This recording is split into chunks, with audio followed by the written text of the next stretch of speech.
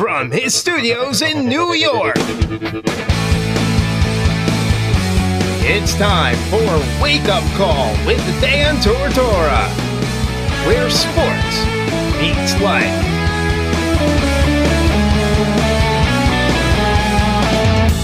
Here's your host, Dan Tortora.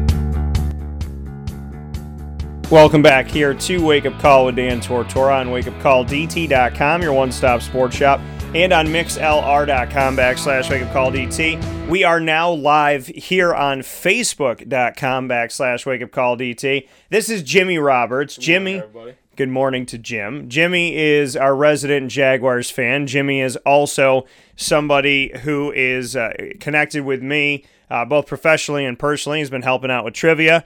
Jimmy and I have known each other for a minute here. He's in the Fantasy Football Challenge, and he's also a good friend that knows when to bring the Totino's pizza rolls, I guess. Okay. Well, thanks for having me, Dan. Appreciate it. Absolutely. So Jimmy's here in the studios with us this morning. We're here to talk about a lot of different things, and we're going to get into the conversation right away. So for those of you listening on mixlr.com/wakeupcalldt, we thank you. And on wakeupcalldt.com's homepage, and then also those of you watching here on Facebook Live. We're live on Facebook with Wake Up Call every single Friday, starting at 10 a.m. Eastern Time, right around 10 a.m. This time around, we are here with you with Jimmy Roberts and, of course, myself, Dan Tortora. So thank you for watching, and thank you for tuning in and being a part of it. What's it like for you to be on video and on the air? I mean, this is a first for you. Yeah, it's a refreshing experience. Honestly, I get used to it, I think. You get used to it. Okay, that's good. Yeah. So we're here, we're hanging out, and I always do the show your shirt day. So, Friday is show your shirt day. So, show everybody what you're wearing here. All right. You got it. I got this You go that way. There you go. This little Thailand diamond shirt. It's a more refined Jacksonville Jaguars fandom shirt, I believe. But, yeah. You gotta look for the hidden details. Yeah, it's essentially some Jaguars love without having to officially say it's a Jaguars shirt. Now, you could see the Jaguars emblem on the side, but if you couldn't see this Jaguars emblem on my left side and you just looked at the shirt, what would you think this is, Jimmy? A Lucha Libre mask. There you go. So, I mean, it looks like a wrestling mask. It looks like something you would see a tribal wear or something by a wrestler, but it is a Jaguars shirt. I just thought it was unique and different. So, it also looks like the Yeti from the Expedition Everest ride. So, if I put this on in Disney at Animal Kingdom, people might be thinking that I'm a big fan of the ride, which I am. So, however, whatever, wherever, these are the subtle Jaguars shirts. So the not so subtle thing is the message that Shad Khan put out. I want to read this message again on the show. I read it earlier in this week, but I want to get your thoughts on it. Shad Khan had sent an email out to all of the media that covers the Jaguars. I'm proud to say that, I just finished up my 10th year of being on site on location in some respect. So I got sent this email. It was Sunday right after the game. Right. So it's on Sunday, December 30th. We get this email, and I want to read it off to everybody here on what Shad Khan had to say. Now, as I'm picking it up here, do you like Shad Khan as an owner? I do. I think he's put the team in great hands with Tom Coughlin. I feel like Dave Caldwell's a great GM. I feel like he's put the team in a position to win. Yeah. Now, you like Dave Caldwell, and I want to, we'll get to Dave Caldwell here in a second, but I do want to read this off, but I want to keep with the Dave Caldwell thing, so don't forget that. This statement from owner Shad Khan on the future of the Jaguars franchise said, quote, "I informed Tom Coughlin this week that I want him to see through our shared goal of bringing a Super Bowl title to Jacksonville." When you read just that sentence, what do you think? I'm hopeful and excited, but following the season, a little bit disappointed. But when you read, "I informed Tom Coughlin that I want him to see through our shared goal of bringing a Super Bowl," does that not sound like I want to give Tom Coughlin the coaching job? I feel that from that statement. But I guess the question is, would Tom accept that job? Because I feel like he's grown partial to the vice president of football operations. So I'm not sure if after his tenure in New York following his departure from Jacksonville initially that he would be open to that idea. But maybe. I'd be okay with that as a fan. It's just reading it to me, it's like I want Tom to see through our goal, and I'm like, okay, well, that sounds like you're handing over the torch. Given our overall body of work over the past 2 seasons, I offered to Tom that I preferred entering the 2019 season with as much stability as reasonable or possible at the top of our football operation.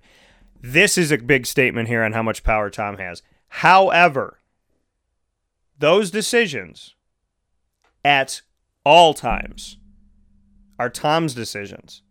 And I would respect any call he made on our general manager and head coach. What does that say about the power that Shad Khan has put in the hands of Tom Coughlin? These decisions at all times are Tom's decisions, and I would respect any call he makes on the general manager and head coach.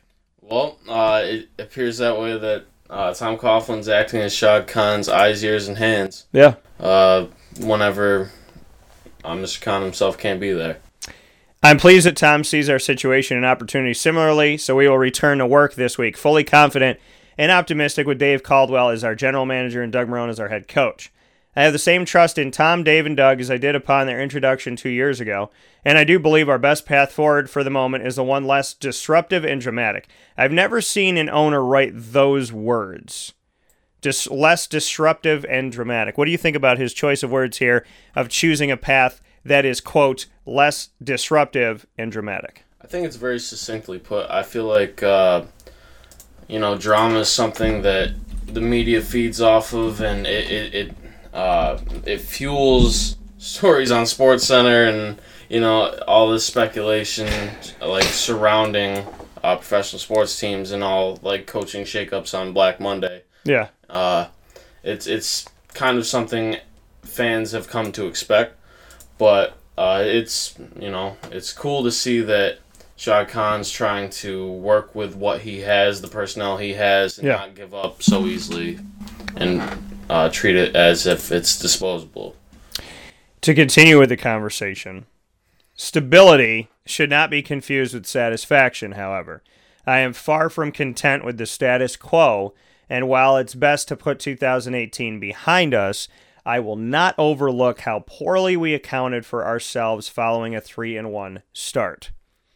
There were far too many long Sundays over the last 3 quarters of the season, 75% of the season, with today's loss in Houston being the final example, and that cannot repeat itself in 2019. That is my message to our football people and players, but also our sponsors and fans, both of whom were remarkable. So he ends by saying, to the fans and to the people that support and sponsor us, you guys were amazing. It's a good way to end. Yeah, I like it. Keep buying tickets and keep sponsoring us. We're not going to let it happen again. It kind of seems like he's establishing accountability. Yeah. So let's go into the world that we live in today here with these Jacksonville Jaguars. This man, who many people remember from Syracuse, they're not fans of. Well, and neither are the Buffalo Bills. So upstate New York kind of dislikes him. And if he had somehow in between pissed off Rochester, he'd have that whole corridor from Syracuse to Buffalo.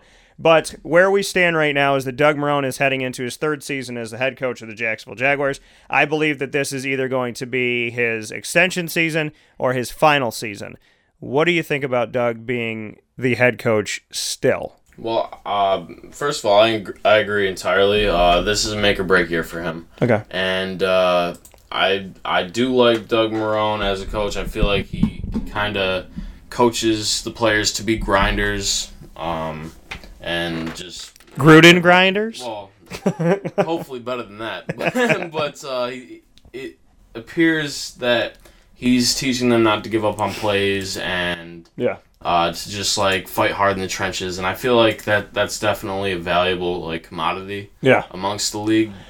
I just feel with the talent that the Jags had last season, although combined with the injuries that they had, unfortunately, it just made for a kind of a letdown season. And when we look at this Jaguars team and you bring up the injuries, I've talked about it on the show here plenty of times, but like I told you this morning, I feel like you still have to drill it into the heads of people because they don't want to see it. Right. When it's not your team, you go, well, you're supposed to overcome injuries. But when it is your team, you're like, how can I win without Aaron Rodgers? Yeah, right. How can I do anything without Lamar Jackson at the end of the season? How can we have made the playoffs? What am I supposed to do without Kareem Hunt? I mean, it's just, how could I win without Todd Gurley? What do you mean that I don't have Odell Beckham? So if it's your team, that's your excuse. We would have been really good if Saquon didn't get hurt. So when it's Jacksonville, the fans are saying, look at our situation. The outsiders are saying, it doesn't matter. But let me paint this beautiful picture for you. Starting left tackle Cam Robinson out in game 2. Starting left guard Andrew Norwell, who they spent millions of dollars on to take him away from Carolina, goes out for the season. Brandon Meester, the center for God knows how long, he goes out for the rest of the year. A.J. Cann, the right guard, he plays, but he doesn't play at 100% during the year. Jeremy Parnell's on the injury report at the right tackle position. Every starting offensive lineman. Will Richardson gets drafted, he gets hurt. They go to their backup left tackle, Josh Wells. He gets hurt. They go to the backup left tackle, Josh Walker. He gets hurt. They go to Eric Flowers. He gets hurt. And Eric Flowers kind of sucks. So, yeah. So they go through all of that. Leonard Fournette does not play more than a couple games this season at full go. At the end of the season, he breaks a 25-yard run that would have been a touchdown, but he's labored by his legs and his injury. His hamstrings hurt him all year long, whether he says it or not, it's a reality. So you don't get a full 100% Leonard Fournette the entire 16 games. TJ Yeldon plays hurt. Corey Grant, who's your backup to the backup running back, he goes out, and he's your special teams catalyst. Then you have Jadon Mickens, who's your punt returner. He goes out for the season. Rashad Green goes in and out this season. Marquise Lee, your starting wide receiver, he's out for the season. Austin Seferian-Jenkins, who you paid money to bring in as your number one tight end, goes out for the season. His backup, Niles Paul, goes out for the season. Yet everybody wants to know what happened in Jacksonville. Can't catch a break. I mean, when you have that many injuries, how are you supposed to win? Well, Dan, this is football. And they're supposed to have backups that are capable of being starter. Okay, so, I mean, let's just go, Jimmy, let's go down the line here. Okay. Let's go down the line here. What would Dallas be without Ezekiel Elliott and Amari Cooper? Right? Would they be anything? They'd be 3-13. Okay. What would the Giants be without Saquon Barkley? Less than that. What would the Eagles be without Nick Foles right now? They wouldn't be in the playoffs. Right. They would have missed it because Carson Wentz wouldn't have been at 100%. Likely would have been re-injured with the type of injury he already had. Right. We know what Washington is without Alex Smith. Chicago without Tariq Cohen and Jordan Howard and Taylor Gabriel and Trey Burton. Lose any of those guys, you're in trouble. Without Khalil Mack, you don't have a defense. Okay? Detroit Lions. Kenny Galladay is their only bright spot. What would you be without Kenny? Maybe you win 2 games. Green Bay Packers without Aaron Rodgers. We know that story. Yeah, we've seen that song and dance before. Minnesota without Dalvin Cook and without Adam Thielen. The Atlanta Falcons without Matt Ryan and Julio Jones. The Carolina Panthers without Christian McCaffrey, I guess we would say. Right? The New Orleans Saints without Drew Brees, who's literally lost almost every single wide receiver, and he's one of the few quarterbacks that can do anything when that happens. Yeah, he makes his receivers better. Right. Tampa Bay Buccaneers, they don't really have anybody. They don't. Who do they have? They don't have anybody. Jameis is not that good. They don't have anybody. So we can't really talk about that. The Arizona Cardinals without David Johnson. The Los Angeles Rams without Sean McVay as their head coach. And because Jeff Fisher had this same talent and did nothing with it. San Fran without Jimmy, we saw that. Yep. Seattle without Russell Wilson. The Buffalo Bills without maybe Josh Allen? Because he's pretty good? I would guess, yeah. It's not LaShawn McCoy anymore. No. What would the Miami Dolphins be without? They don't have anybody either. It's like reading a sheet of paper. It's like going, all right, Miami. It's like Miami without. Oh damn, we don't. No, that's not it. Yeah, we don't. Wrong list. It's the wrong list. That's my grocery list. but I mean, it's the reality. So Miami doesn't have anybody. The Patriots without Tom Brady. The Jets without...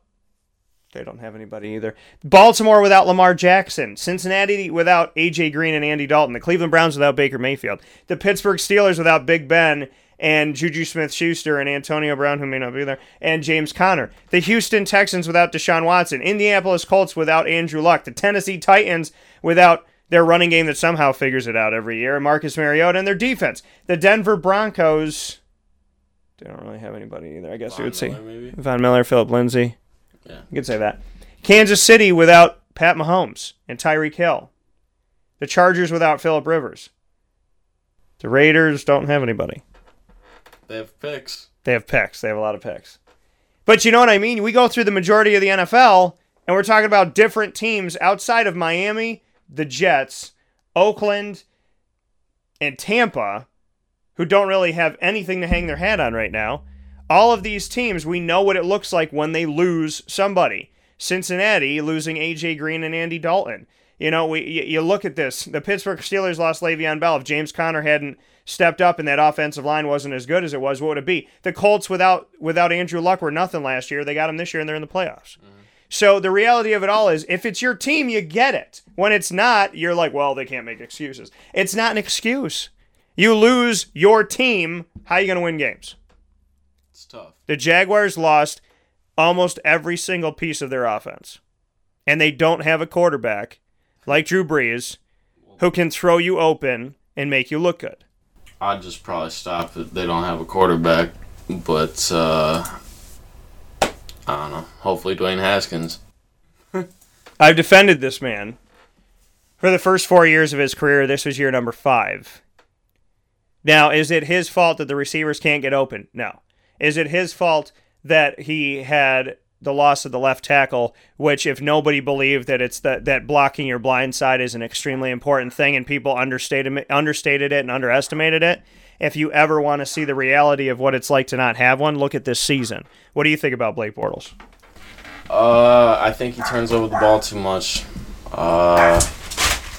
I mean, he has his moments, like especially against New England this year. He was surgical, but he's not consistent enough, and the only thing he is consistent at is turning the ball over. And we just can't win when you throw 2 or 3 picks a game. The thing about Blake Bortles that, I will come out and I will defend is the fact that his receivers are not giving him the help that he needs. His left tackle, like I was saying before, when you underestimate the offensive line, which people do all the time, because you give the credit to the running back and you give the credit to the wide receiver, but not the credit to the fact that they gave you the time to do it or the holes to do it. And when you lose your left tackle in Cam Robinson, when you don't have a left tackle in forever, when you lose that, it affects your team dramatically. It affects your quarterback dramatically because your blind side is a very important part that you have to take care of. Now, Blake made bad decisions. Blake made bad passes. He held onto the ball too long. Blake didn't get out of the pocket fast enough. But there were other instances where he had no time. There were instances where nobody got open. There were instances where who is he going to have run the ball? They had David Williams, who was a 7th-round pick to the Denver Broncos, who was on the practice squad, who they took at the end of the season and put out there. They got Carlos Hyde, who did absolutely nothing. And Jamal Charles. They brought in Jamal Charles for 15 minutes, yeah. So the reality is, 2 years ago, Blake Bortles did not have a running back, did not have an offensive line, and the team sucked. They won 3 games. Right. And this year, they don't have an offensive line, and they don't have a running back. They win a couple more games than that. But you take away the line and you take away the rushing attack, and it's going to affect the team. Did you agree or disagree with the firing of Nate Hackett, knowing that he had lost his cupboard was almost completely bare? I understand it, but I also find that it's unfortunate for him personally because he did lose a lot of his most valuable personnel. Yeah, absolutely.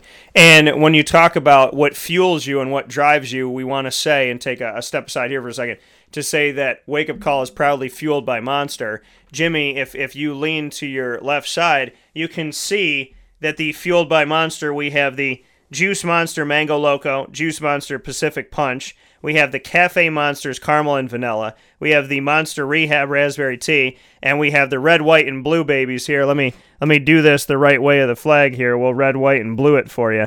But we have the Ultra Red, the Zero Ultra, and the Ultra Blue. Jimmy, do you have a favorite monster? Yes. All of them. You like them all. So, yeah, Monster Energy proudly fueling the show and proudly providing the studios of Wake Up Call with Dan Tortora with enough Monster to... get up and go? Yeah, I mean, I guess I would say enough Monster to probably defeat a robot that's 20 feet tall. I would say that's fair. Enough Monster Energy to take down the best of them. So, thank you to Monster Energy for your support and for fueling Wake Up Call with Dan Tortora. So, you brought up Dave Caldwell. And I want to give a fancy little picture of Dave here. Now, I've interviewed Dave Caldwell. I spent some time with him. I spent time with Doug Marrone. I spent time with Nate Hackett, Dave Caldwell, Tom Coughlin, Mark Lamping, president of the team. What are your thoughts on Dave Caldwell? Because the whole, do you fire Doug Marrone or not, all of a sudden becomes coach and GM. And do you fire Dave Caldwell? But Dave Caldwell has been responsible, at least partially, for drafting from in the recent years here. We look for 2014 on, and I did that whole, who they brought in and who they have. And for 6 years, they had 39 players they drafted. None of them are on the team anymore. Mm-hmm. Then from 2014 on, you get your A.J. Cans and your Jalen Ramseys and your Blake Bortles and your Leonard Fournettes and whatnot. And then you bring in your Malik Jacksons, you bring in your Calais Campbells, and you make all of these moves. I would think that Dave Caldwell, if anything, should be the safest of the bunch because he's responsible for bringing in all the pieces that helped to lead them toward an almost Super Bowl last year. So are you surprised that Dave Caldwell's name was brought up at all on the chopping block? Well, I feel like Shad Khan just had to because that was the... middle management, so to speak. Yeah. Those are the three names that you think about. You got the vice president of football operations, the coach, and you got a GM. And honestly, Dave Caldwell, he has for the most part, I like the mix of the draft picks and the off-season free agency deals. When they signed Malik Jackson and Calais Campbell, that began to form our defensive line. And when he went out and drafted Jalen Ramsey and Miles Jack, first 2 rounds, that was awesome. I remember watching that draft, and I was very excited about it because I could just see the defensive unit start to come together. So I'm in total agreement with you. I feel like he's probably behind Coughlin the safest. Yeah. Now, in the situation that we're in right now, Jimmy Roberts and myself, Dan Tortora, we're here in the Wake Up Call studios, fueled by Monster Energy. Proud to be here with you. And there's actually 2 Dan Tortoras in this shot right now because my caricature is in the corner there. So that's the one that Disney made. So there's actually 2 of me. So if we ever have a test and say how many Dan Tortoras are on the thing right now, there's 2 because that one counts. So Jimmy and I are sitting here talking about the Jacksonville Jaguars. Are you surprised that Malik Jackson expects to be cut from the team? Not particularly, no. He's, in my opinion, has fallen off a little bit. He, if I'm not mistaken, was riding the bench for a while, at least the last few weeks. And it's tough, like when I talked to him, he spoke with me. Is it Malik? This is what I like about Malik, because I've been with... I've covered Malik for all 3 years he's been in Jacksonville. I can't believe it's been 3 already. And talking with Malik Jackson, I mean, he's the guy that took off his Super Bowl ring and handed it to me, let me put it on, or whatever. Like, Malik and I have had conversations all the way through. He's never been a jerk. He's never not had time for me. He has been a professional. He's always never minced words with me, which I appreciate. And I don't know. He's one of my favorite interviews because he tells the truth. He tells it like it is. He always swears, at least once, so that I have to edit it. He always drops one F-bomb. But, Malik and I have talked on the road. We've spoken in the playoffs. We've spoken in the regular season, at home in Jacksonville. And I feel like we, at least in my opinion, have a bond of he knows what I'm about, and he opens the door to me because he knows what I'm bringing to the table. I feel that he could easily say, no, I'm not going to do this, I'm not going to do that. But when it comes to me, even when he's pissed, even when they lose, he always gives me some time.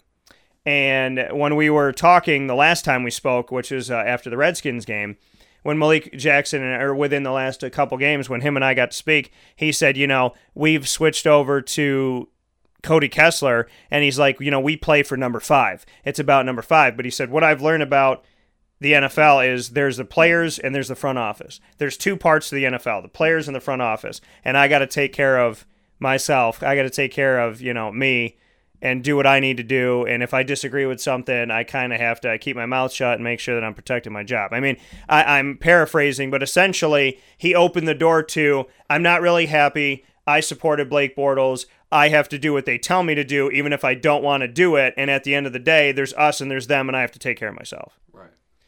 He put this quote out. Quote, in my mind, if I'm 3rd or 4th on the depth chart making $14.5 to $15 million, I don't see too much future for me in Jacksonville. I'm not trying to be a journeyman by any means, but it's a business, and soon as you try to forget that, then it's a rude awakening for sure. With my situation, I'm playing for 31 other teams potentially. I have to show these teams that I'm playing at a high level. I'm a pass rusher with 1 sack. So I have to show this team that I'm consistently still getting to the quarterback, but I'm just not finishing. So for me, I have to show a lot of people a lot of things about who I am and what I'm continuing trying to build for myself. End quote. Malik Jackson, one of the guys that I have appreciated as one of my top Jaguars, may not be in the locker room next season.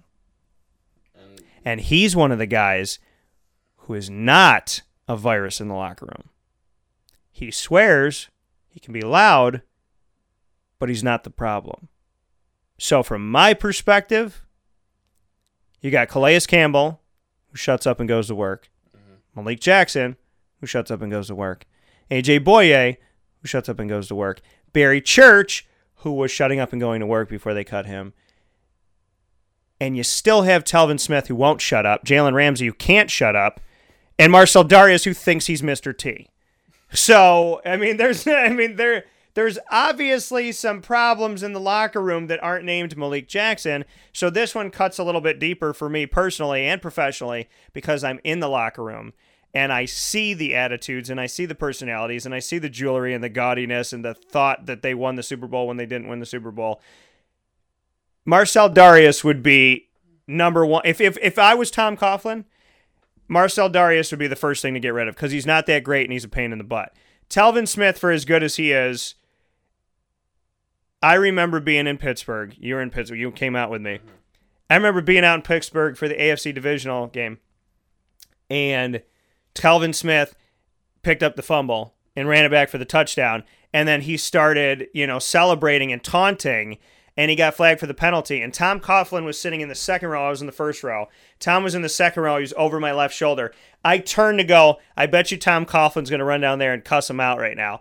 I'm not kidding. I told you this. I'm not kidding. As I turned, because we were in swivel chairs like I am right now, as I turned, you saw Tom's chair swung, still moving, and you saw the arm of Tom as he went into the tunnel. Like, just when I thought, I think he's going to cuss him the hell out, I look over and I saw the remnants of Tom Coughlin storming out. So it was impending. Tom needs to get this man in check because he's a hell of a talent. Jalen Ramsey is a hell of a talent. But Jalen Ramsey, last year, when I walked by him as a rookie, I looked at him as the cameras were on, and it was the day that it was all over the place, and he was screaming into one of the cameras, and the light was on him. As I'm walking by Jalen Ramsey and I'm seeing this, I go, this man's going to be a head case. This man is going to be a virus in this locker room. Thank God they're winning. When they lose, we'll see. That's what I said to myself. When they lose, watch. When Blake Bortles struggles, watch. And what happened this year? Blake Bortles struggles, and what does he do? He goes, and when they asked him about the problems, he goes, you know there's problems here. You know what they are. I don't have to tell them to you. Do you know what they are? And the guy said, yeah, whatever. He's like, yeah, you know what the problems are. This man is all about himself. Deion Sanders came from Florida State and talked about himself all the time. Jalen Ramsey came from Florida State and talks about the other team. Deion Sanders, people hated Deion, but Deion loved Deion. Jalen loves to tell you how everybody else sucks. It's different. It paints a bullseye on you. And why in the preseason are you saying, Eli Manning, kiss my ass. Phillip Rivers, you suck. I mean, like, what? Why are you trying to pick fights? It's like sitting in the cafeteria and looking at everybody there and grabbing mashed potatoes in your hand and going, Bob, I hate you. Bill, I screwed your girlfriend. Like, why would you do that? What is the point of it? Why? I mean, you know that every single week teams are going to want to play you. You're coming off of almost making the Super Bowl. You know people are going to give you their best game more times than not. Why tell everybody how bad they suck? Especially to the people that don't suck at all. Yeah, how bad he perceives that they suck. But, I'm not exactly sure the reasoning behind that. What was it, like 26 different quarterbacks that he went off on? I mean, almost every single quarterback out there. Yeah. He didn't go after Blake because it was on his team, so he went after 26 of 31. Yeah. And the thing is, what's the point of it? I am okay, and I've said this before, I am more than okay with Jalen Ramsey talking trash on the field. Mm-hmm. I am more than okay with me being Jalen and you being the wide receiver and lining up and me going like, dude, your sister, she is crazy. Like, I am ready for that. I am ready for that in the moment. Right. Not in the locker room, not to the media, not in the practice field, not on Twitter, right here. Yeah, right here in the trenches. In the trenches. Mm-hmm. Talk to him all day long when I can't hear you. But keep your damn mouth shut when it can be taken, recorded, and written. Don't do that. Nobody can record and write what you're saying on the field. Unless they're standing right next to you, nobody can do it. Yeah, I'd keep his Super Bowl predictions to himself. Right. Don't talk about it. Jimmy and I, after the Pittsburgh game, were like, wow, Pittsburgh said that they were going to go past Jacksonville. They weren't even looking at Jacksonville. And Malik Jackson said to me, I gave you a front row seat that you asked for, Pittsburgh, on your couch with your popcorn. Enjoy the game. They took the locker room material. They put a chip on their shoulder. They won the game. Not even 12 hours later, they fly back to Everbank Field at the time, which is now TIAA Bank because they bought Everbank. They go back to Everbank Field. They land. It's like 5 hours, 6 hours later. Jalen Ramsey says, we're going to the Super Bowl, and we going to win that bitch. And I went, what did you learn from Pittsburgh? You just used Pittsburgh to your advantage. And now you're giving the Patriots what the Pittsburgh Steelers gave you. And you and I looked at each other and said, what, Jimmy? Oh boy. And we say that Jalen Ramsey had officially stamped the end of the season. Yeah. He ended it. He pretty much sent Tom right to the Super Bowl. So because this is Tom Brady in a press conference. Tom, what do you think about the fact that Jalen Ramsey said that he's going to the Super Bowl and he's quote unquote going to win that bitch? This is Tom. I love Dunkin' Donuts. I love my kids. I'm ready to play football. That smirk. I'm ready. That's what he looks at you and he goes, I don't know what Jalen said, but God bless him. I'm ready to play football. That's when he shoves a rod up your behind. Like, that is what he does. And you know what? Can I sidebar Tom Brady? I hope to have the love and affection someday that Tom. If I could have the intimacy and affection in a relationship that Tom has with his 12-year-old son. If a woman could kiss me like that. I wasn't sure we could go there. We could go there. Tom in his house having that's when you know you're rich, when the masseuse comes to you and you have a bed in your house. Tom's buck naked in his bed as far as we know. He's almost naked if he's not naked. He's laying face up. His son comes in and says, Dad, can I play my video game? Or whatever he said. And the masseuse is rubbing Tom down, oiled up and everything. And he goes, yeah, can I have a kiss? And he gives him a kiss. He goes, no. On the mouth. And then he's, and I'm like, was there tongue? I feel like there was tongue. Yeah, I think I felt that too. So, I aspire to have the intimacy in my relationship that Tom has with his child. Because I don't know if I've ever seen anybody kiss somebody like that. I can go back to Disney movies and not find that. Yeah, probably just take a look at Princess Bride or something. I mean, where is that affection? And is that child in therapy? Because they should be right now. He will be. I feel like the therapy Tom would want to have in the house. So he's getting massaged in one room. The next room over is the therapy room, and he opens the door while his son's crying about it, and he goes, "Hey, buddy, later." I feel like probably winks at him. You know, anybody who buys male Uggs for their team when you win a game and kisses his son for more than I'm comfortable with. I mean, you can call him arguably the greatest quarterback ever, but I'm also horrified. Oh, yeah. Like, I would buy male Uggs as a joke if you're okay, if you and I made a bet, I'd make you wear male Uggs.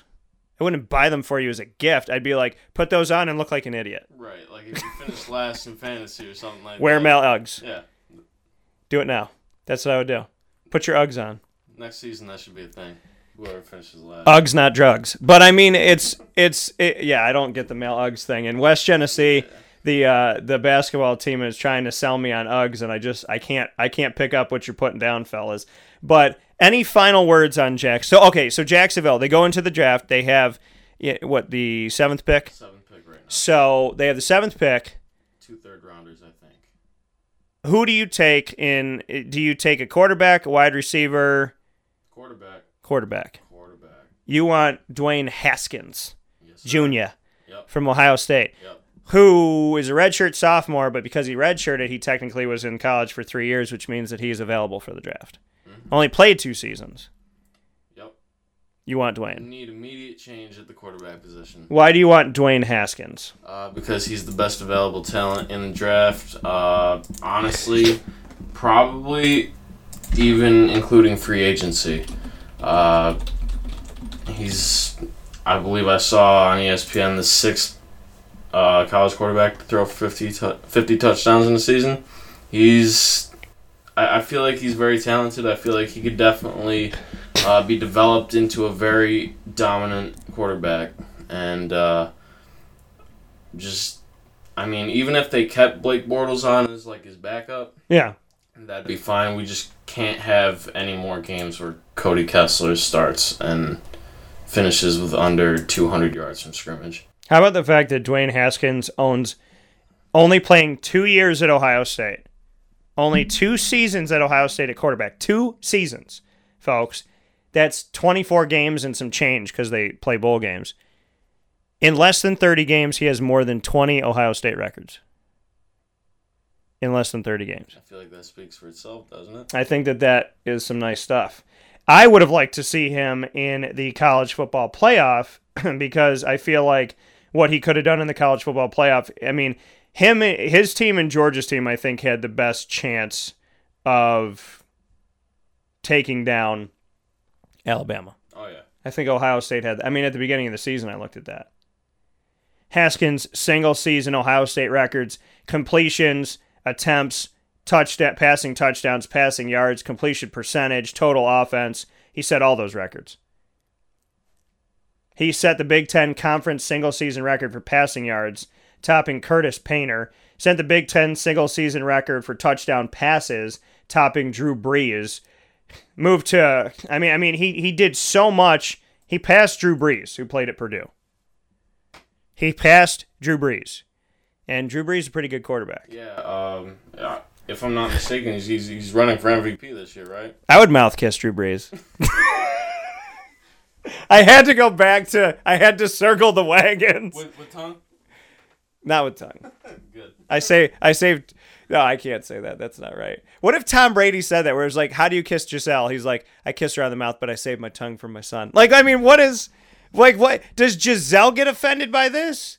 Probably gotta ask I wonder her, if she gets kissed, though, because, she got so much makeup and she always has to look, the women that have to look perfect, it's almost like, is he even allowed to kiss her? You know what I mean? It's a fair question.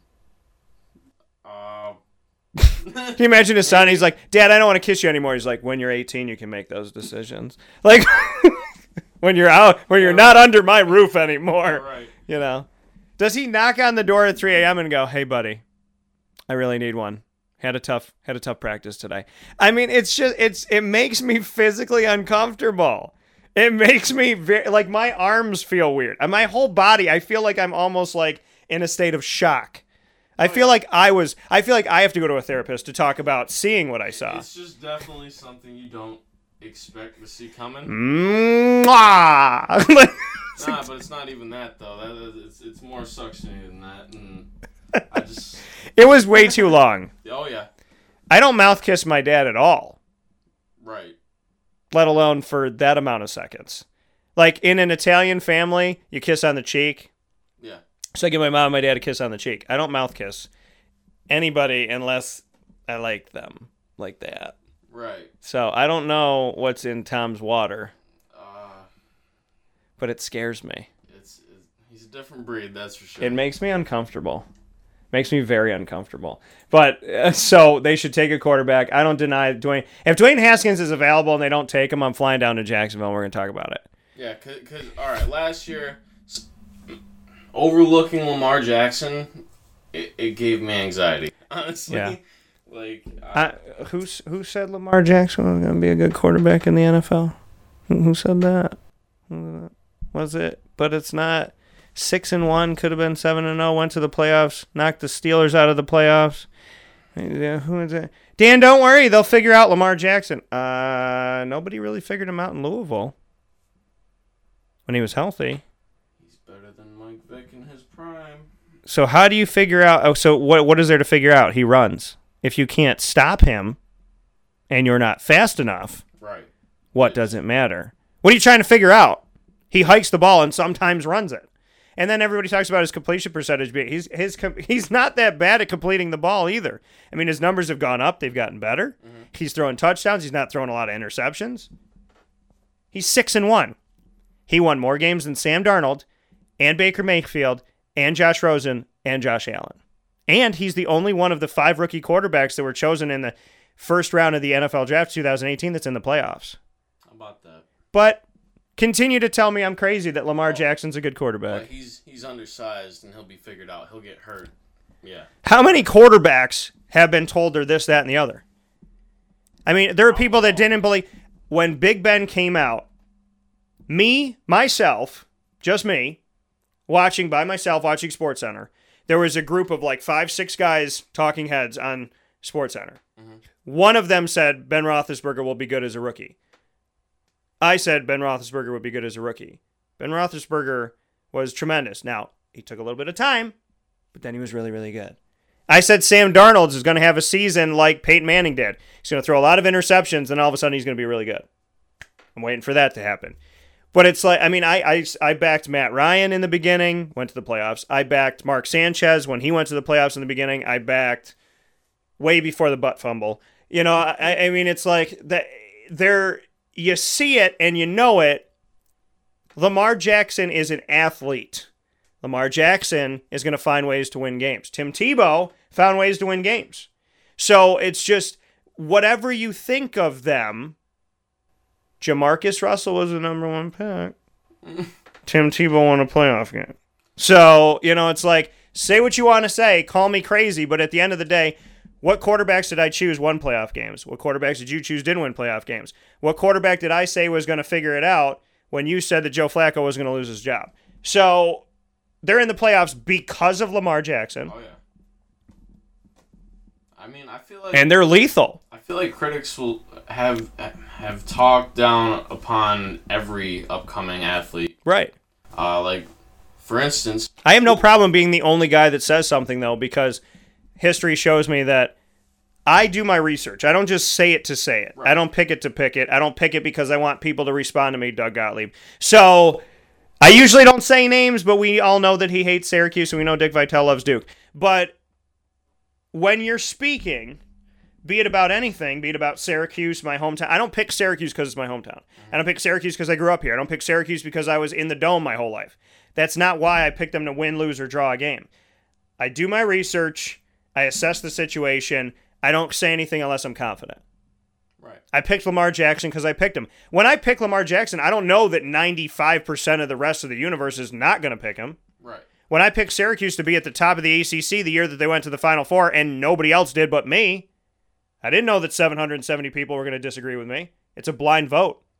Right. So at the end of the day, you make the best assessment you can. Sometimes you're right, sometimes you're not. I like to think that I'm right more than often because I do my research, I try my best, and there's a little bit of luck in there. But Lamar Jackson is somebody that I thought from day zero was going to be a massive hit to Louisville, which he was, and a massive help to wherever he went, which he has been. So guess what? One AFC North team made it to the playoffs. Their name is Baltimore. That's Lamar Jackson. 6-1. And they lost an overtime game with Kansas City, which some people say the refs were involved. That the refs made that game a little bit easier for Kansas City at the end. It could have been 7-0. 6-1. Gus Edwards was a nobody before he got there. That's what you'd call an immediate impact, would you not? Did he not save John Harbaugh's job?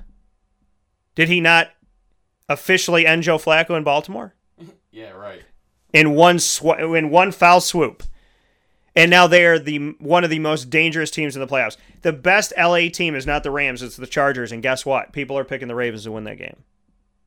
Well, because they already did. The Chargers have 22-10. The Chargers have literally gotten the worst straw when they pulled. Oh, yeah. The Chargers are like, can we go to the NFC and play Philadelphia? No? Anybody? I mean, I would think the Chargers could hold their own against the Bears. They're playing the Ravens. Anybody that plays the Ravens right now is in trouble. And I still think the Super Bowl is going to come out of the NFC. It's either going to be the Bears or the Saints. I don't think the Rams are that good anymore. I don't think they're bad, but they're not better than the Bears and the Saints. See, I think it's going to come out of the NFC too, but I think it's either going to be the Saints or the Rams. Or the Rams. Personally. A lot of people picking the Saints. We're going to take a step aside here for a fast break on mixlr.com/wakeupcalldt and on wakeupcalldt.com. And here on facebook.com/live-now-DT, you will see us end this video, but stay with us on Facebook. We'll be starting another video momentarily with Jimmy Roberts and Dan Tortora inside of the Wake Up Call studios. Every time I shoot the video, I look at these two wide open spots and say, something has to go there. I don't know what I want to put there. It's prime real estate. We'll have to figure it out. We'll talk about it, and Jimmy will give me some ideas. Yeah, TBD. Okay, we'll talk about it. This is a wake-up call fast break. Get Hilton quality service at the most affordable price at True by Hilton Camillus, located right next to Costco in Township 5. True by Hilton Camillus offers you their signature Top It breakfast bar with over 30 different toppings to personalize the most important meal of the day, all complimentary with your stay. For reservations and information, call 315-314-8676. That's 315-314-8676. True by Hilton Camillus. Hilton quality service at the most affordable price.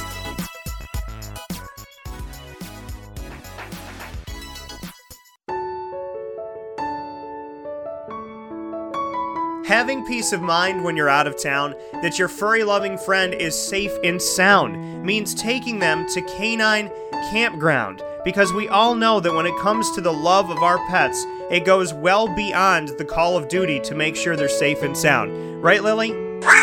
So take a ride to 242 Johnson Street in East Syracuse, New York, and see Canine Campground and where your dog will be staying in the classic cabin, the executive cabin, the grand cabin, or of course the luxury cabin, because if you know Lily, you know she loves luxury. Now you don't have to wait to the last minute to find a family member or a friend that'll take your dog for a few days. Call Canine Campground at 315-299-4013. That's 315-299-4013. Their drop-off and pickup times are Monday through Sunday. Check K9campground.com for more information. That's the letter K, the number 9, and campground spelled with a K.com. K9campground.com. When you're going out of town, bring your dog to Canine Campground. Consistency is, well, consistently hard to find. unless you head to 119 East 2nd Street in East Syracuse, New York, the home of the Pen and Trophy Center, who has been serving us Central and Upstate New Yorkers, as well as beyond, for decades. The Pen and Trophy Center on 119 East 2nd Street in East Syracuse, New York, gives you an amazing and unique way to customize a memory today. Say it with the Pen and Trophy Center.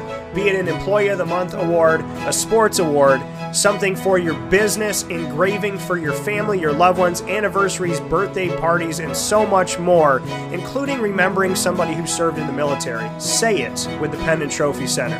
119 East 2nd Street in East Syracuse, New York. The definition of consistency is pen and trophy. Browse their products on penandtrophy.com. That's penandtrophy.com, and call them for more information at 315-422-8797. That's 315-422-8797. The Wildcat Sports Pub in Camillus, New York is located on 3680 Milton Avenue in the Home Depot Plaza. It is your family-friendly sports bar and restaurant. Folks, some sports bars aren't family-friendly.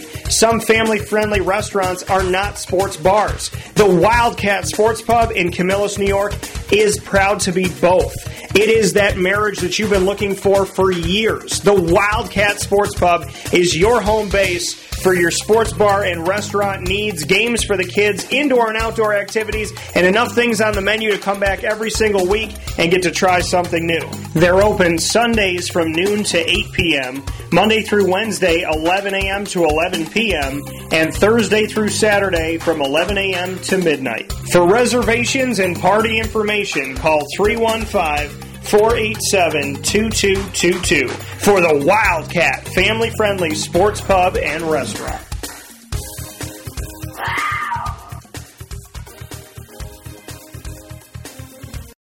Welcome back here to Wake Up Call with Dan Tortora on wakeupcalldt.com. I can't deal with it. What's up? On Wake...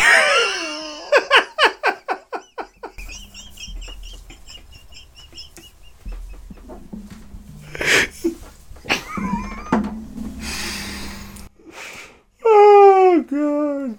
What's up? I can't deal with it. We watched the video during the break, and it's worse than I thought it was. Yep, it's worse than you remember, folks. It's worse. I remembered the kiss. I didn't remember the door opening and Tom getting rubbed down, and he goes, "What's up?" And then he comes through, and he's like, his son asks for something. He goes, "What do I get?" It's every bad porno ever. What do I get? What do I get? What's up? Oh. And then the masseuse goes, he's like this on Tom, and he's looking at the son, he goes, "Everything comes with a price, buddy." I was like, oh, is that the devil? You're complicit in this? I thought you were just a hardworking middle class professional. I know, I was like, I didn't know that this is what we were doing today. So, welcome back to Wake Up Call with Dan Tortora on wakeupcalldt.com, your one-stop sports shop, and on mixlr.com/wakeupcalldt. We're live on Facebook, on facebook.com/live-now-dt, and I have this for you. What's up? Oh, hello. I was wondering if I could check my fantasy team. What do I get? No, Jack, everything comes with a cost, bud. That was like a pick. Who's your fantasy quarterback, Jack? Not his dad. Cam Newton. Not his dad. Cam Newton's having a good game. That's so gross. Oh, that poor child. It's so gross. Oh. It's so bad. Oh, God. It makes me so uncomfortable. Yet I can't stop watching it. Upper lip definitely moved. Yeah, his lip definitely moved. I aspire to be kissed like that someday. Wait a second. Wait for it. Watch it like this now. Are you ready? You aren't ready.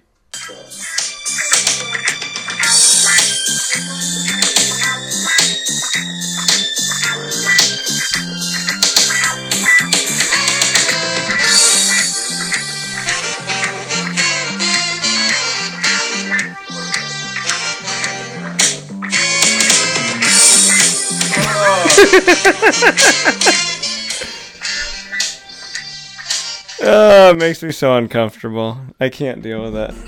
But why? Why is that okay? And who filmed this? Or was this a camera that's always behind him in the massage area of his house? Either option, equally unnerving. I just hope that Tom's endorsement deals are enough to pay for that kid's therapy. 'Cause he needs some serious couch time. Oh my gosh. Sup? Yep. Can I check my fantasy team? What do I get? Why? Like, what do you expect? What do I get? It's like, go check your fantasy team. He's not asking for anything. I'm sorry, I have to do it one more time. What's up? Oh, hello. I was wondering if I could check my fantasy team. What do I get? You know, Jack, everything comes with a cost, but that was like a pick. Who's your fantasy quarterback, Jack? Not his dad. Cam Newton. Not his dad. Cam Newton's having a good game. Wait, was that the cameraman that asked who's the quarterback? I think it is the cameraman. So there's a cameraman filming this. I don't get it. Oh my god. It makes me sad. I'm just confused. I guess it makes me whatever the reverse is of like watching a kiss. It makes me feel not human anymore. Is that possible? It's definitely possible. It makes me want to crouch in the fetal position and cry. There's no place like home. He's not that type of person. But it's like, why? Why is that a reality? Why is that okay? That's what I want to understand. And the masseuse says, come on, Jack. You know that everything comes with a cost. What? Who says that? Al Pacino? I mean, like, who says? It's like, kiss the ring. I mean, like, who makes that call? I feel like that would be something in a movie about the devil. Well, I don't know, man. That's just... It makes me uncomfortable. It's odd. Makes me very uncomfortable. Odd duck. It also makes me feel like this should be, like, the background of my show now.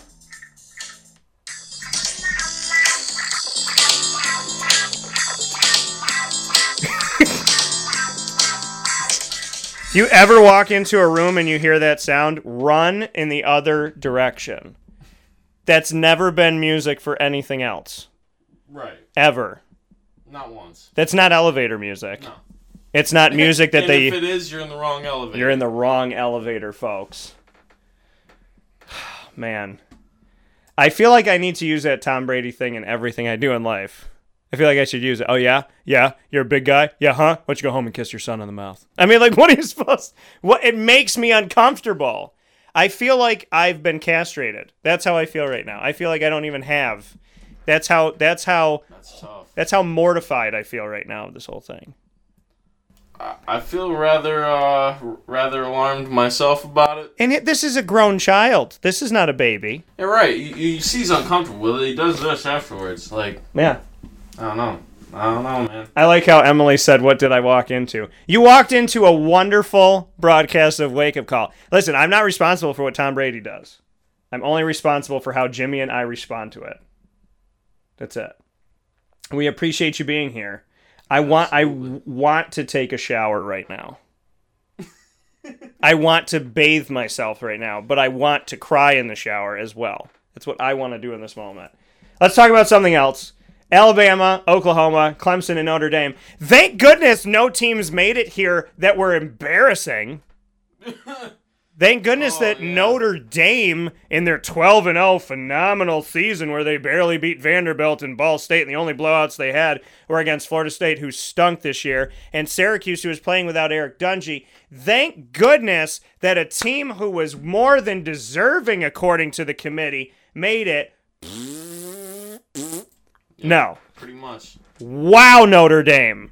30-3. It's terrible. And Brian Kelly was voted Coach of the Year. And they also get more home games than anybody else. Notre Dame gets to call all the shots. Oh, yeah. Whatever they want. Ticket sales and stuff like that. Whatever they want. It's all Notre Dame. Do what you want to do, Notre Dame. We're cool with it. Clemson played like a champion. Alabama played like a champion. Oklahoma played like a team that has no defense. And oh my gosh, look at what it is again. Look at the championship game again. Look at who's going to decide it. Should we not just call this the BCS championship again? Alabama, Clemson every year. Are we not just playing the BCS championship every year? Shouldn't they just call it just like the Bama championship? Like... I mean, what are we doing here? Because to me, there's only two teams that come to play. And Georgia had their year last year. But Oklahoma's been allowed in twice and doesn't play defense at all. And Notre Dame, again. Let me read you Notre Dame's schedule, shall I? Shall we read Notre Dame's schedule? I think we should. Jimmy, if you will oblige me, I would love for you to read off the schedule game by game and to stop after each game so that I may give my analysis. Could you be the Vanna to my Wheel of Fortune? I think I can do okay, that. So let's do that right now. So Notre Dame, we will start at the top. Go ahead. All right, so we got Michigan. That was a good game. Rivalry game. Reputable team. Team that could have won the Big Ten. Yeah, then we got Ball. They beat Ball State 24-18 and 24-16. By the way, everybody thinks UCF is trash for losing 40-32 without their starting quarterback to LSU on the other side of the country. But Notre Dame was at home and won by 8 points over Ball State. That's pretty weak. Yeah. The next game? Yeah, we got Vanderbilt. 22-17. 5-point victory, also at home, to an unranked team. And then moving on to Wake Forest. At Wake Forest this time. Wow. They actually have an away game? They had an away game. Oh, wow. After 3 in a row at home. They beat Wake Forest in a game where Dave Clawson, the head coach, said that his team wasn't lining up, didn't have their eyes in the right places, and weren't all in the same defense, and fired their defensive coordinator that day. And then moving on to Stanford. Ranked in the top 7, didn't buy into it when they were. Finished outside of the top 25. They blew them out, but the Pac-12, including Stanford, didn't have anything to offer this year. And then after that, Virginia Tech. They beat Virginia Tech on the road. Virginia Tech had their worst season under Justin Fuente this year. And then another home game, big surprise against Pitt. Pitt lost the game at the end of the game on their own accord. Their defense showed up to play. Their offense could not move the ball. Their quarterback could not complete a pass and get downfield. But they had a chance at the end of the game. Oh, yeah. And then Navy. Navy hasn't been the same team in the last 2 years. They have been a shell of themselves. So they beat a Navy team that's already beaten themselves. And then, oh my goodness, their third away game of the season at Northwestern. They play Northwestern, who's a good team. They beat them by 10 points, and this is somewhat reputable. FSU, as aforementioned. Beat FSU by 29 points in a season where FSU looked like FIU. Pretty much. Oh, Syracuse. Syracuse's most uncharacteristic game of the season, losing Eric Dungy at Yankee Stadium. That was a reputable win. And then, to round out the regular season at USC. Had to come back at the end of the game to win by a touchdown against a team who had a subpar season. So, once again, what did Notre Dame do to make it to the college football playoff? Played some weak opponents. They defeated Michigan and Syracuse. But what the committee has essentially done this year has made the statement that if Notre Dame, who doesn't have a conference, Notre Dame, who doesn't have a conference championship game, Notre Dame goes 12-0 with no conference championship, many home games, and a schedule that they get to pick, as long as they go 12-0, they have a shot for a spot. But UCF, who went 25-0, with a coaching staff with Scott Frost that all left for Nebraska and had a new coaching staff with Josh Heupel that came in and were undefeated, and I've never seen anybody in the history of any sport go undefeated from one coach to another, ever, no matter what you want to say about UCF. Have you? Seen somebody change their entire coaching staff and the players continue to win every game?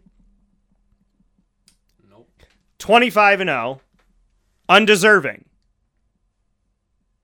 12-0, playing a bunch of cupcakes and not blowing anybody out except for Florida State and Syracuse. Not having a conference championship game like UCF. Not winning a conference championship game because you don't have one like UCF did. They won theirs. I was there for that. And yet Notre Dame is deserving of a spot. So the committee has essentially made the statement, go 12-0 and we'll always consider you. It seems that way. And this is where I say that every single college football playoff should be chosen based on that season and that season alone. Only that season. Alabama went undefeated, but the SEC had some down teams this year, like Auburn. Clemson, after almost losing to Syracuse at home, where they haven't lost since the end of 2016 in Death Valley, after almost losing to Syracuse, where they won by 4, they flipped out on everybody else and have not done anything but blow out every single team since then in a fit of rage. So Alabama is deserving. Clemson is deserving. Oklahoma is deserving for this letter, offense, but Oklahoma doesn't do this well, play defense. And Notre Dame went 12-0, but let's call it what it is. They had 2 good games. So, guess who's not in the college football finale? Kyler Murray, unfortunately. Look at Jimmy and my surprise faces. Exactly. Ohio State would have made it more fun. Georgia would have made it more fun. Georgia would have been a great game against Alabama. Georgia gives Alabama fits. They did it last year. Georgia had the game. Alabama took it at the end because of Tua Tagovailoa playing insane. Say that 10 times fast. I don't think I can. And then Dwayne Haskins breaking more than 20 records in less than 30 games. 2 seasons. 2 seasons as the quarterback. People have barely even gotten used to seeing him at Ohio State, and now he's going to the NFL. And we get to see, maybe, we get to see Notre Dame. And see, this is where UCF has an argument. But their argument is only aided by, not them yelling, it's aided by the Pac-12 going, why aren't you picking us? It's aided by the Big 12 going, we barely made it in. It's aided by the Big 10 going, why can't we get in? We had good teams this year. So the best case for UCF is that the Georgias, the Ohio States, the Michigans, the Stanfords, that they fight and say, you got to expand it. Because Alabama, this is how I look at the college football playoff normally. Alabama will always be in it. Alabama will always be in it. Alabama is the only team that can win every game and have 0 losses, 1 loss, or 2 losses. It's the only team that I think in America can have 0, 1, or 2, and they're still going to get in. Because Alabama's always got a spot. Because they have 2 losses, they'll just put them here. The winner of the ACC, probably Clemson. If Syracuse won and Clemson was the runner-up, I still think they would have considered Clemson. Because of history. So we're always going to see Alabama in my mind. We're going to see an ACC team in my mind. Typically, we're going to see another SEC team in my mind that's going to account for 50% of it. And then this is the wild card. This is either the Big 12, the Big 10, Pac-12. the Pac-12, another ACC team. This is what that is. So it's get used to this, folks. Get used to this maybe being another SEC team. And so this is really the only open spot. So this right here is where Georgia says no, where Ohio State says no, where Michigan says no, where Washington State and Washington and Stanford say no, where West Virginia says this is not enough to account for 3, 4, 5 teams. So I think that the best thing you can do is move to 8. Thoughts? I like that. I honestly think that if they trimmed back the season a couple games and they went to like a 12-team format, that'd be cool too.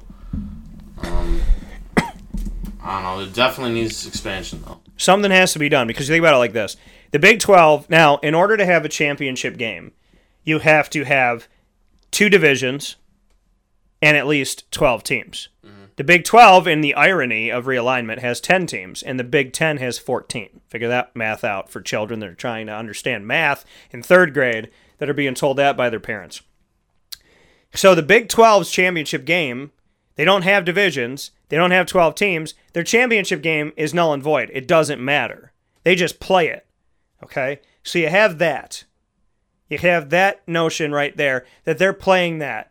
Now, the Pac-12 has a champion. The Big 12 says they have a champion. The Big 10 has a champion. The ACC has a champion. The SEC has a champion. That's 5 spots. Mm-hmm.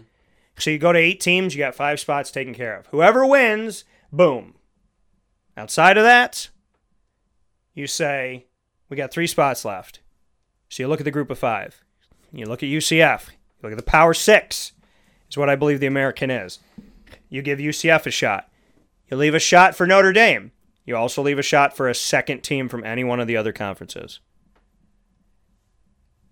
Your top 8, you put them all in.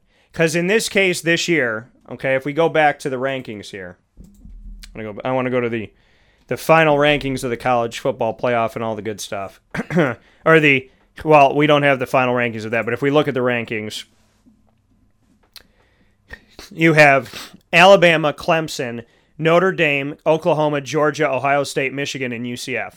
How is that not a tremendous way to determine a champion? You got 2 Big Ten teams. You got 2 SEC teams. You got an independent. You got an American athletic team. You got a Big 12 team. You got an ACC team. I don't see downside. The only team, but now the conference that can get pissed off is the Pac-12 because Washington's outside of it. But you could argue with Washington and Michigan and maybe flip that or something like that. But when you look at the grand scheme of things, you say, okay, the top 8 includes the American, and includes the Big 10, the Big 12, the SEC, and the ACC. And if you think about it, almost everybody. If it went to 12, it'd have everybody. And if it went to 12, it'd have the Pac-12. And it would have Penn State, LSU, and Florida. You give the first and second team a 1-game bye or a 2-game bye even. Mm-hmm. And you have everybody beat the hell out of each other. You have Notre Dame Notre Dame plays Penn State. Well, if it's my 8, Notre Dame plays UCF, Michigan plays Oklahoma, Georgia plays Ohio State. How do you not pay to see those games? And Notre Dame and UCF doesn't get respect for their conference. Notre Dame's not in a conference. Have them battle it. And I'm telling you right now, I would pick UCF. This is how I determine who deserved that final spot. Now, Notre Dame got the 3rd spot, not the 4th, but to me it was the 4th. And I look at Notre Dame, UCF head-to-head. I would pick UCF all day. Oh, yeah. So if I'm going to pick UCF all day, then why is Notre Dame playing in the college football playoff? I will tell you this. Clemson blanked Ohio State. Alabama embarrassed Washington. And this year, Clemson took down Notre Dame by 27. Unless UCF can score negative points, I don't know how they can play any worse than those other 3 teams, which, mind you, are all in the Power 5 or considered part of the Power 5 in Notre Dame. So if UCF can do better than 3 against Clemson, which I know they can, it would have been a game. And that's the reality of it all. So let's change it. But let's talk about it here for a second. This is what we have. I've already made my choice. Who are you picking? And I will talk about my pick. I made it on Thursday's show. It's going to be colored with crimson. Colored with crimson? Oh, yeah. So Jimmy is going with Bama-Lama. I'm over here. Clemson has been on an angry, hulked out gamma radiation tour since almost losing to Syracuse. Alabama's been on one for the last 5 years. Right. But Clemson a couple of years ago, they found a way, and I think they'll find a way this time. I think it'll be an interesting game. It's going to be an interesting game. Whoever wins, I think it's going to be exciting. Let's talk about this one. I was down there for the game, Camping World Bowl. What were your thoughts on Syracuse in the Camping World Bowl down in Orlando, Florida? That's good. I mean, I would have liked to see the game played with Will Grier and for West Virginia. Yeah. But all in all, I think Syracuse looked solid, all around, offensively, defensively. You think they took care of business? Yeah, pretty much. They just went out there and just played a better game. To me, I mean, it's the first time Syracuse is 10-3 since 2001. First time they're ranked in both the AP and coaches poll simultaneously since 2001. First 4-0 start to the season since 1991 with Marvin Graves, our Monday morning quarterback, every Monday on Wake Up Call. Shout out to you. First time ever ranked in the college football playoff rankings. What more could you ask for? 4-8, 4-8, 4-8, 10-3. And they played 62 games against West Virginia. They own 34 of them to 28, and they've won the last 4 against West Virginia. And there was a moment in time that happened that I would love to share with you. If I could pick it up here, because you will appreciate this, and Syracuse fans will appreciate this all over the place. If I can pull it up and find it here on Twitter. There's a song that West Virginia likes to sing. Country Road. Yeah, the West Virginia song. And I do have it. I know I got it here. I want to share this with everybody because I know Syracuse fans will get a kick out of this. So let me pull this up here. But this is what the team decided to do after their game.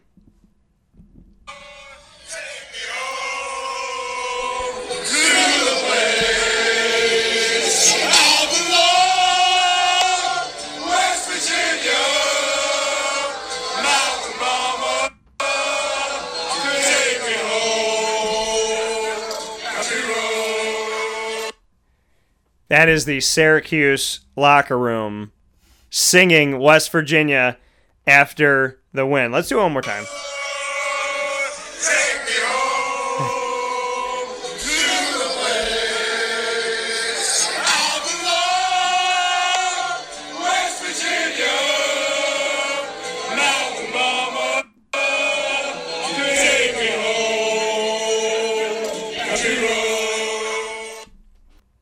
An amazing moment in rivalry history when they say that rivalries die when conferences change. Fans, the people that are saying that, the broadcasters or the fans or the whatever, they obviously don't know Syracuse and West Virginia. Yeah, I would suppose not. Because now the West Virginia song has become one of my favorites. Shout out to John Denver. Shout out to John Denver. So what a game, what a game, what a game, what a game. And Syracuse moves forward here with some of the guys finishing up their time at Syracuse. One of them being, we'll get to that in a second, one of them being the man they call Eric Dungey. The man, the myth, the legend. The all-time career passing leader, passing Marvin Graves, Donovan McNabb, and Ryan Nassib at Syracuse to become Syracuse's all-time passing leader. Responsible for bringing him here was Tim Lester, the head coach of Western Michigan, who was the offensive coordinator and quarterbacks coach of Syracuse, who flew out to Oregon every chance that he could under NCAA rules to see this kid and be around his family. He brings in Eric Dungey. He continues to kind of get after Scott Schaefer, saying, Scott, make sure you keep a scholarship spot open. Keep a spot open for my kid. Keep a spot open for my Oregon guy. Scott Schaefer obliges him, and Scott Schaefer and Tim Lester bring in the statistically best career passing leader in Syracuse football history. And Dino inherited a hell of a kid. Oh, yeah. And when Dino came in, he said, Eric's not going to run like he has been. We're going to tailor that back. And then he ran more. Season 2, he goes, oh, he's going to be who he wants. He just saw a chance. He's going to do what he wants to do. I mean, because it's the best part of him. Is Eric Dungey an NFL quarterback? Late round flyer. Is he somebody that you would put on your team? I Like, hypothetically, if I were in the Jacksonville Jaguars front office? Yeah. Sure. I really admire his competitive nature, and I do like the fact that he doesn't give up on the game, and he will risk his body. He'll put it all on the line. Yeah, all of it. He's just out there. He is the ACC active leader in quarterback rushing touchdowns, the ACC active leader in quarterback rushing yards, the ACC active leader in touchdown passes, the ACC active leader in total offense, 2018 Athlon preseason All-ACC, and 2015 College Football News honorable mention freshman All-American. He's 6'4", he's 225. He's taller than Taysom Hill, who's a utility guy for the New Orleans Saints, who you can kind of parallel his game to, who came in as a quarterback but has played all different things. Yeah. He fits the bill. He's gotten stronger every year. He's gotten bigger every year. He's 6'4", and he has all of these ACC records, as well as many records, as well as obviously being the all-time leader for Syracuse in career passing yards of over almost 10,000 yards altogether. Yeah, I think it was. Yeah, because he passed 9,190, which was Ryan Nassib's number. Right. So, and he's a hell of an athlete, and he never gives up. And he can lay a mean hit on people. And he likes to let you know that if you cheap hit him, he'll walk. He's the quarterback that'll walk right over to you and tell you that he knows what you did and he's coming for you. How many times did he go up to players this year like, what the hell was that about, brother? What are you doing that for? Oh, yeah. You see quarterbacks lay on the ground and then their lineman helps them up and they go back to the huddle. He will go after the person that said something to him and he'll say something to them. Mm-hmm. He's a junkyard dog. I respect it. He's a tough guy. Eric Dungy, I think he'll make it in the NFL as well. I hope he will. I look forward to many, many more conversations with him. Guess what? We played in the Wake Up Call Fantasy Football Challenge, proudly brought to you by the Wildcat Sports Pub on 3680 Milton Avenue in Camillus, New York, in the Home Depot Plaza.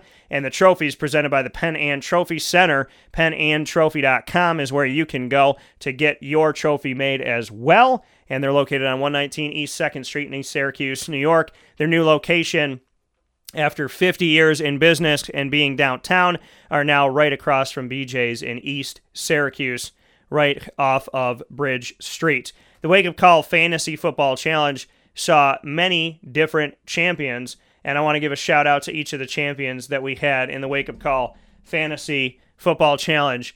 I'm going to let Jimmy do one of them, but I'm going to do the other ones. So in the Gridiron Gurus League, the Wildcat Pizza Pub defeated Chargers Nation 24. Chargers Nation is run by Dylan Morrell. Dylan Morrell works at the Wildcat. The owner of the Wildcat defeated his employee.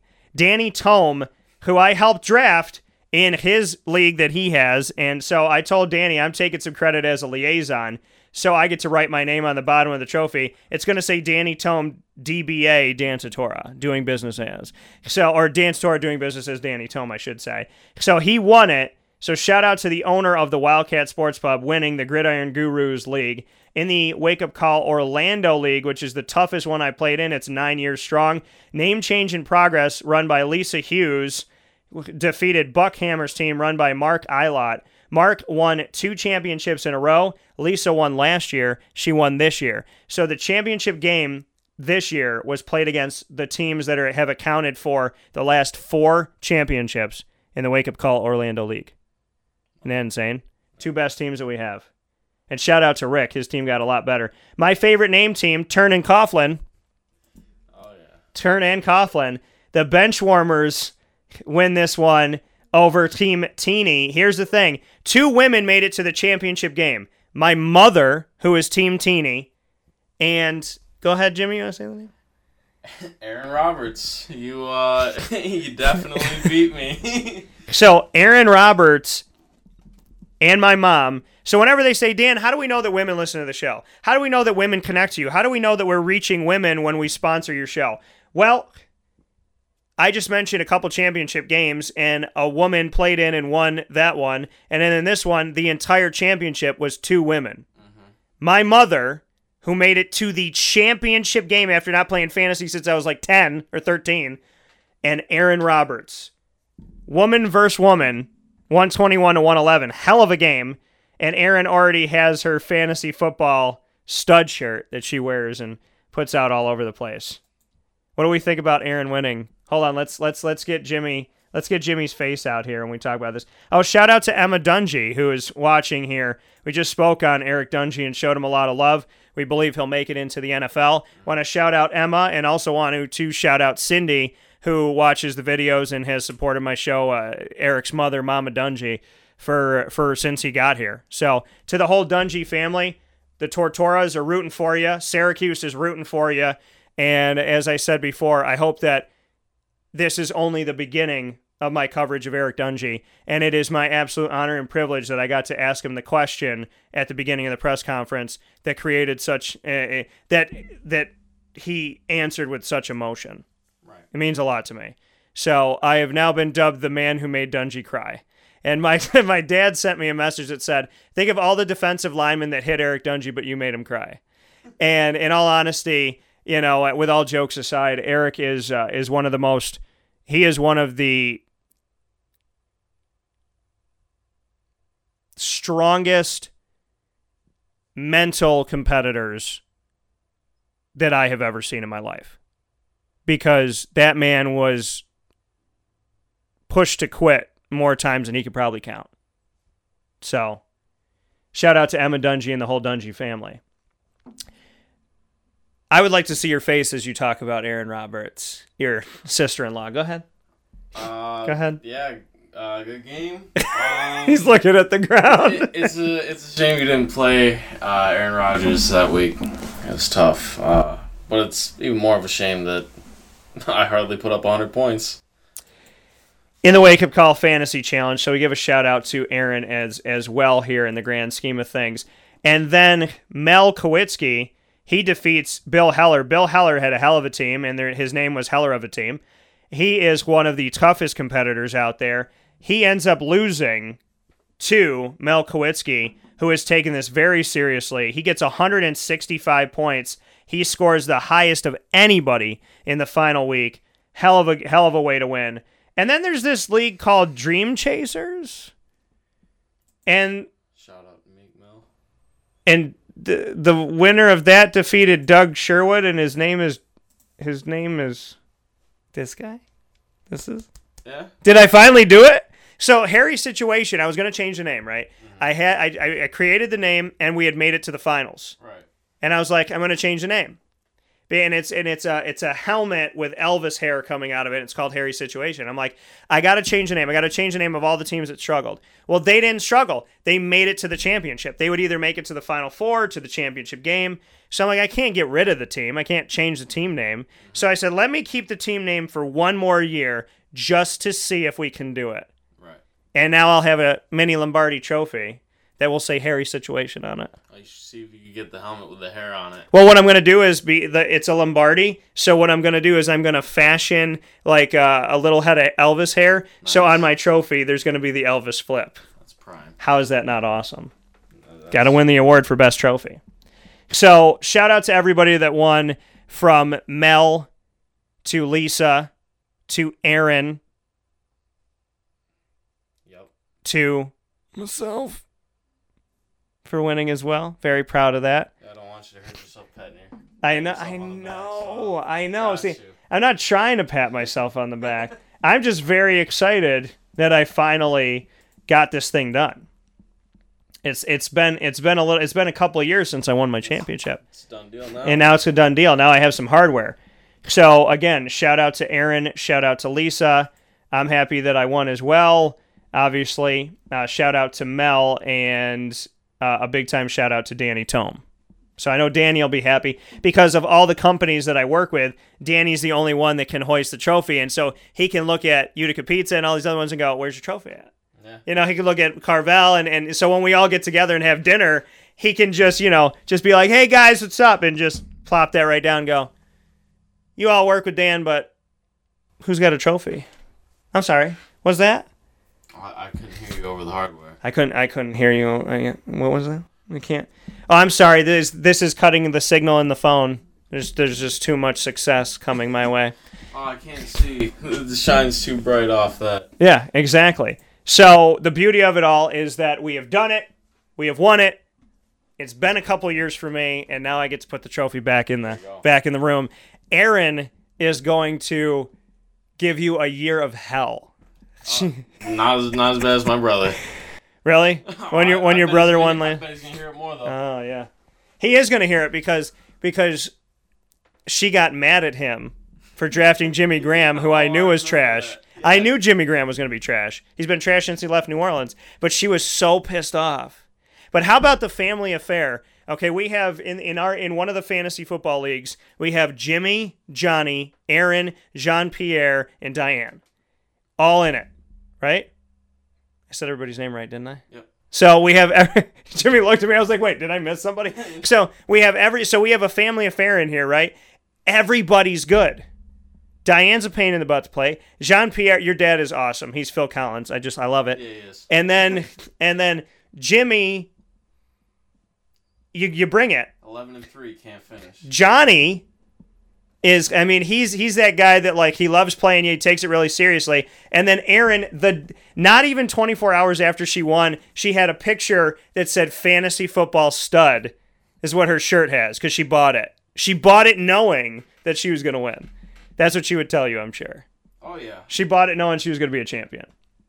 So, shout out to you, Aaron, and shout out to everybody that won. Wake Up Call with Dan Tortora has merchandise brought to you by Dry Sig Apparel. You can get the Wake Up Call hats and the Wake Up Call shirts by coming out to one of our events or by sending an email to dtstays@gmail.com. That's dtstays@gmail.com. And you can obviously come out to our events that we have coming up to grab yourself a t-shirt and or a hat.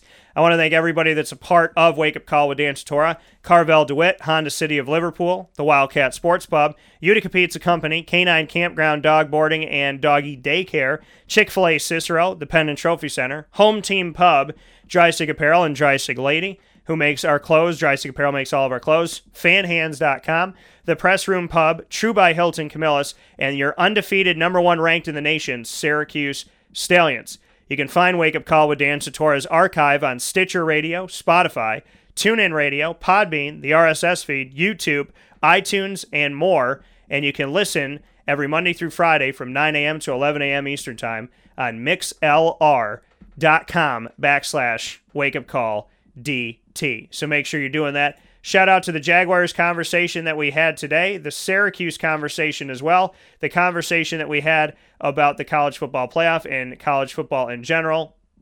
Of course, the Wake Up Call Fantasy Football Challenge. A big thanks to the Wildcat Sports Pub and the Penn and Trophy Center. And we also had this moment.